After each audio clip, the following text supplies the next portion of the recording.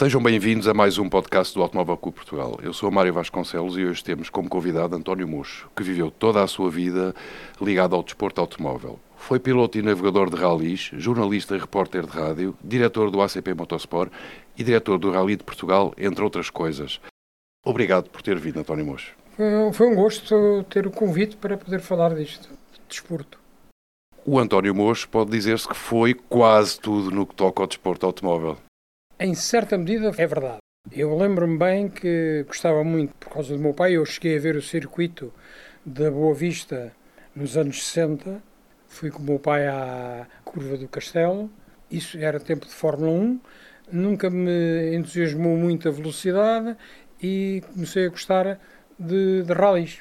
E de ralis nos anos 60 que tinham umas características muito próprias. E uma maneira de nos integrarmos, e anteontem me estava a pensar nisto, eu de facto a primeira coisa que fiz, que era uma grande dificuldade no tempo do Alfredo César Torres, que controlava as pessoas que iam ao Rally de Portugal, era ser controlador na estrada, porque o Rally tinha N controles e era preciso ter pessoas que assegurassem esses controles. E para integrar essas equipas era quase preciso meter aquilo que se chama uma cunha. Eu fiz parte de uma equipa de uma pessoa que faleceu há pouco tempo, que foi o Pedro Cordeiro, fiz controles e a partir daí fiz tudo, até ser diretor do Rally de Portugal. Fiz tudo o que se possa dizer relativo a ralis. E ainda tive o campo da organização quando estive aqui no ACP Motorsport e quando nos envolvemos em 2 ou 3 eventos de grande dimensão, como foi o circuito da Boa Vista, recuperado agora nos últimos anos. Mas as provas de estrada, hoje em dia, há aqui uma grande interrogação. Quer dizer, questiona-se se já são coisa do passado ou se ainda é possível dar a volta, porque o panorama mudou também. E vamos falar sobre isso mais adiante. Sim, o panorama mudou. As provas de estrada que eu estava a falar dos anos 60, ralis, quem ouvir vai achar que era uma loucura, mas era assim, havia controles basicamente de 3 em 3 km, nas partes mais difíceis, e portanto em estrada aberta, faz lembrar um bocado as 1000 milhas em Itália, daí os controladores para poder testar os tempos entre os controles, e de facto a segurança era mínima, também havia muito pouco tráfego, e portanto as provas disputavam-se com grande incidência durante a noite, e tudo isso foi evoluindo, com a velocidade dos carros também obrigou a outros cuidados. Os ralis, o primeiro rally que faço é em 1963,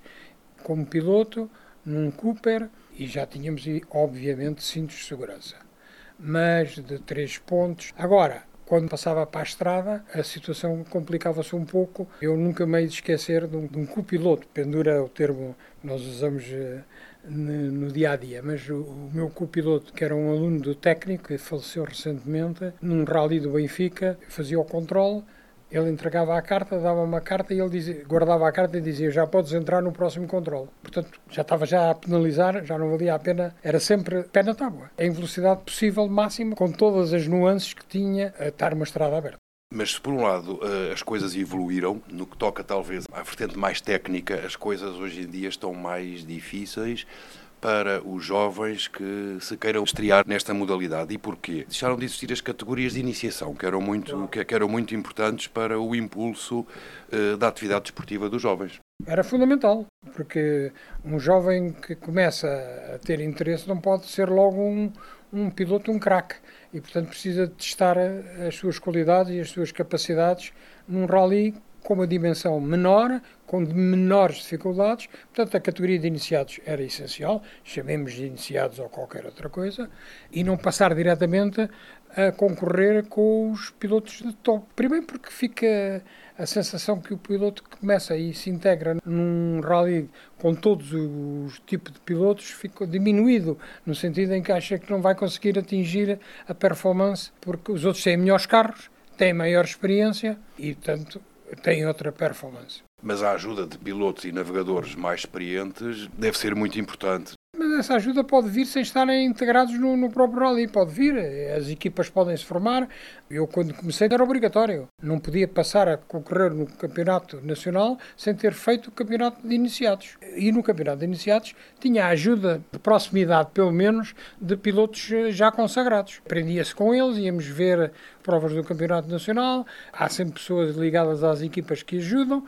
Portanto, não me parece que seja muito razoável misturar tudo. Pode ser por razões económicas das organizações. Agora, por razões técnicas, não vejo vantagem nenhuma. Em sua opinião, acha que se está a ponderar o regresso desses campeonatos de iniciados? Francamente, não sei bem qual é a perspectiva da nossa federação atualmente. Não via nenhum inconveniente em que voltasse a haver a categoria de iniciados. Eventualmente, no mesmo evento, ter um bloco para os iniciados e um bloco para os do Campeonato Nacional. Não exatamente com o mesmo percurso, não exatamente os mesmos tipos de controles, mas aproveitar a logística e a organização, que é um fator dispendioso. Agora, misturar tudo, o público que vê não percebe. E o piloto que corre fica um bocado perdido, um emaranhado da complexidade do rally, quando vê que há ali um senhor não sei quantos que faz um tempo fantástico e que ele nem lá perto está. Os troféus monomarca de iniciação também funcionavam como outras janelas de oportunidade e isso também desapareceu. Acho que desapareceu porque as marcas desinvestiram. Na época, quer na velocidade, quer nos ralis, havia troféus monomarca e havia preparação, estou-me a lembrar, de alguém que é desta casa, que é o engenheiro Martins da Silva, que, enquanto Citroën, criou um troféu Visa que deu grande relevo e que não deixou, por exemplo, de ter um piloto consagrado a correr depois com Visa, que era o Francisco Romãozinho. Portanto, acho que os troféus monomarca foi uma perda, mas resultante mais do desinvestimento que as marcas fizeram. Outra coisa que corre a desfavor, de facto, de um jovem que hoje queira iniciar-se como piloto são as iniciativas promovidas por equipas ou marcas que levavam à captação desses mesmos jovens talentos, não é? Essas iniciativas eu acho que na velocidade ainda aparecem. As marcas para carros de rallies têm, de facto, limitações que os pilotos depois sofrem as consequências. Outro aspecto que também desapareceu e que, enfim, joga um bocadinho a desfavor de um jovem que queira vir a ser piloto, tem a ver com as iniciativas promovidas por equipas ou marcas que existiam. Havia, de facto, algumas marcas que promoviam a captação desses jovens e que organizavam provas autónomas que conseguiam trazer pilotos que não tinham outra maneira de chegar ao volante, porque os carros eram das próprias organizações, o piloto não tinha que trazer o seu carro, e, portanto, isso impulsionava. Hoje em dia, não me parece que haja condições para motivar muito isso. Haveria necessidade, mas o problema é que há limitações de natureza financeira e as marcas também não estão tão disponíveis como estavam no passado. Neste estado de coisas, provavelmente resta pensar que hoje em dia um jovem que queira vir a ser piloto tem que ter capacidade financeira.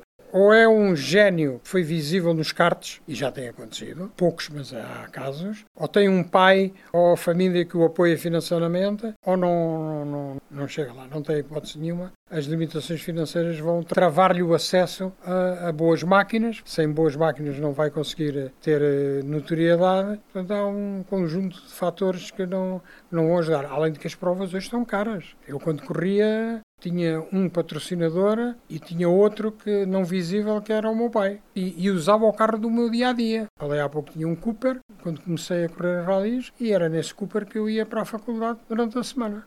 Acha que os atuais formatos dos ralis históricos e de regularidade têm de ser alterados, por forma a tornarem-se mais acessíveis, menos tempo de duração, por forma a atraírem jovens pilotos portugueses? Nos ralis de regularidade, leio, há muitas provas de regularidade, quase todos os fins de semana uma prova de regularidade. São provas com uma especificidade própria e com uma dimensão razoavelmente boa. Depois o ACP promove o Rally Portugal Histórico e esse tem que ser grande, faz parte da sua dimensão porque tenta replicar o que foi o Rally de Portugal dos anos 80 ou 70. Nas condições muito semelhantes, não havia troços cronometrados e, portanto, era diferente. Traz muitos estrangeiros, tem dimensão internacional e os rallies de regularidade nacionais têm muita procura. Não podemos ignorar isso. Se a gente olhar para listas de inscritos com carros clássicos, há mercado e há provas que têm significado. Os outros ralis, os ralis do Campeonato Nacional, parecem-me um bocado repetitivos, pouco imaginativos, usando muitas vezes as mesmas provas especiais de classificação, portanto não sei se será um fator de grande entusiasmo. Acho que o ACP seria um bom promotor de provas de regularidade com carros clássicos.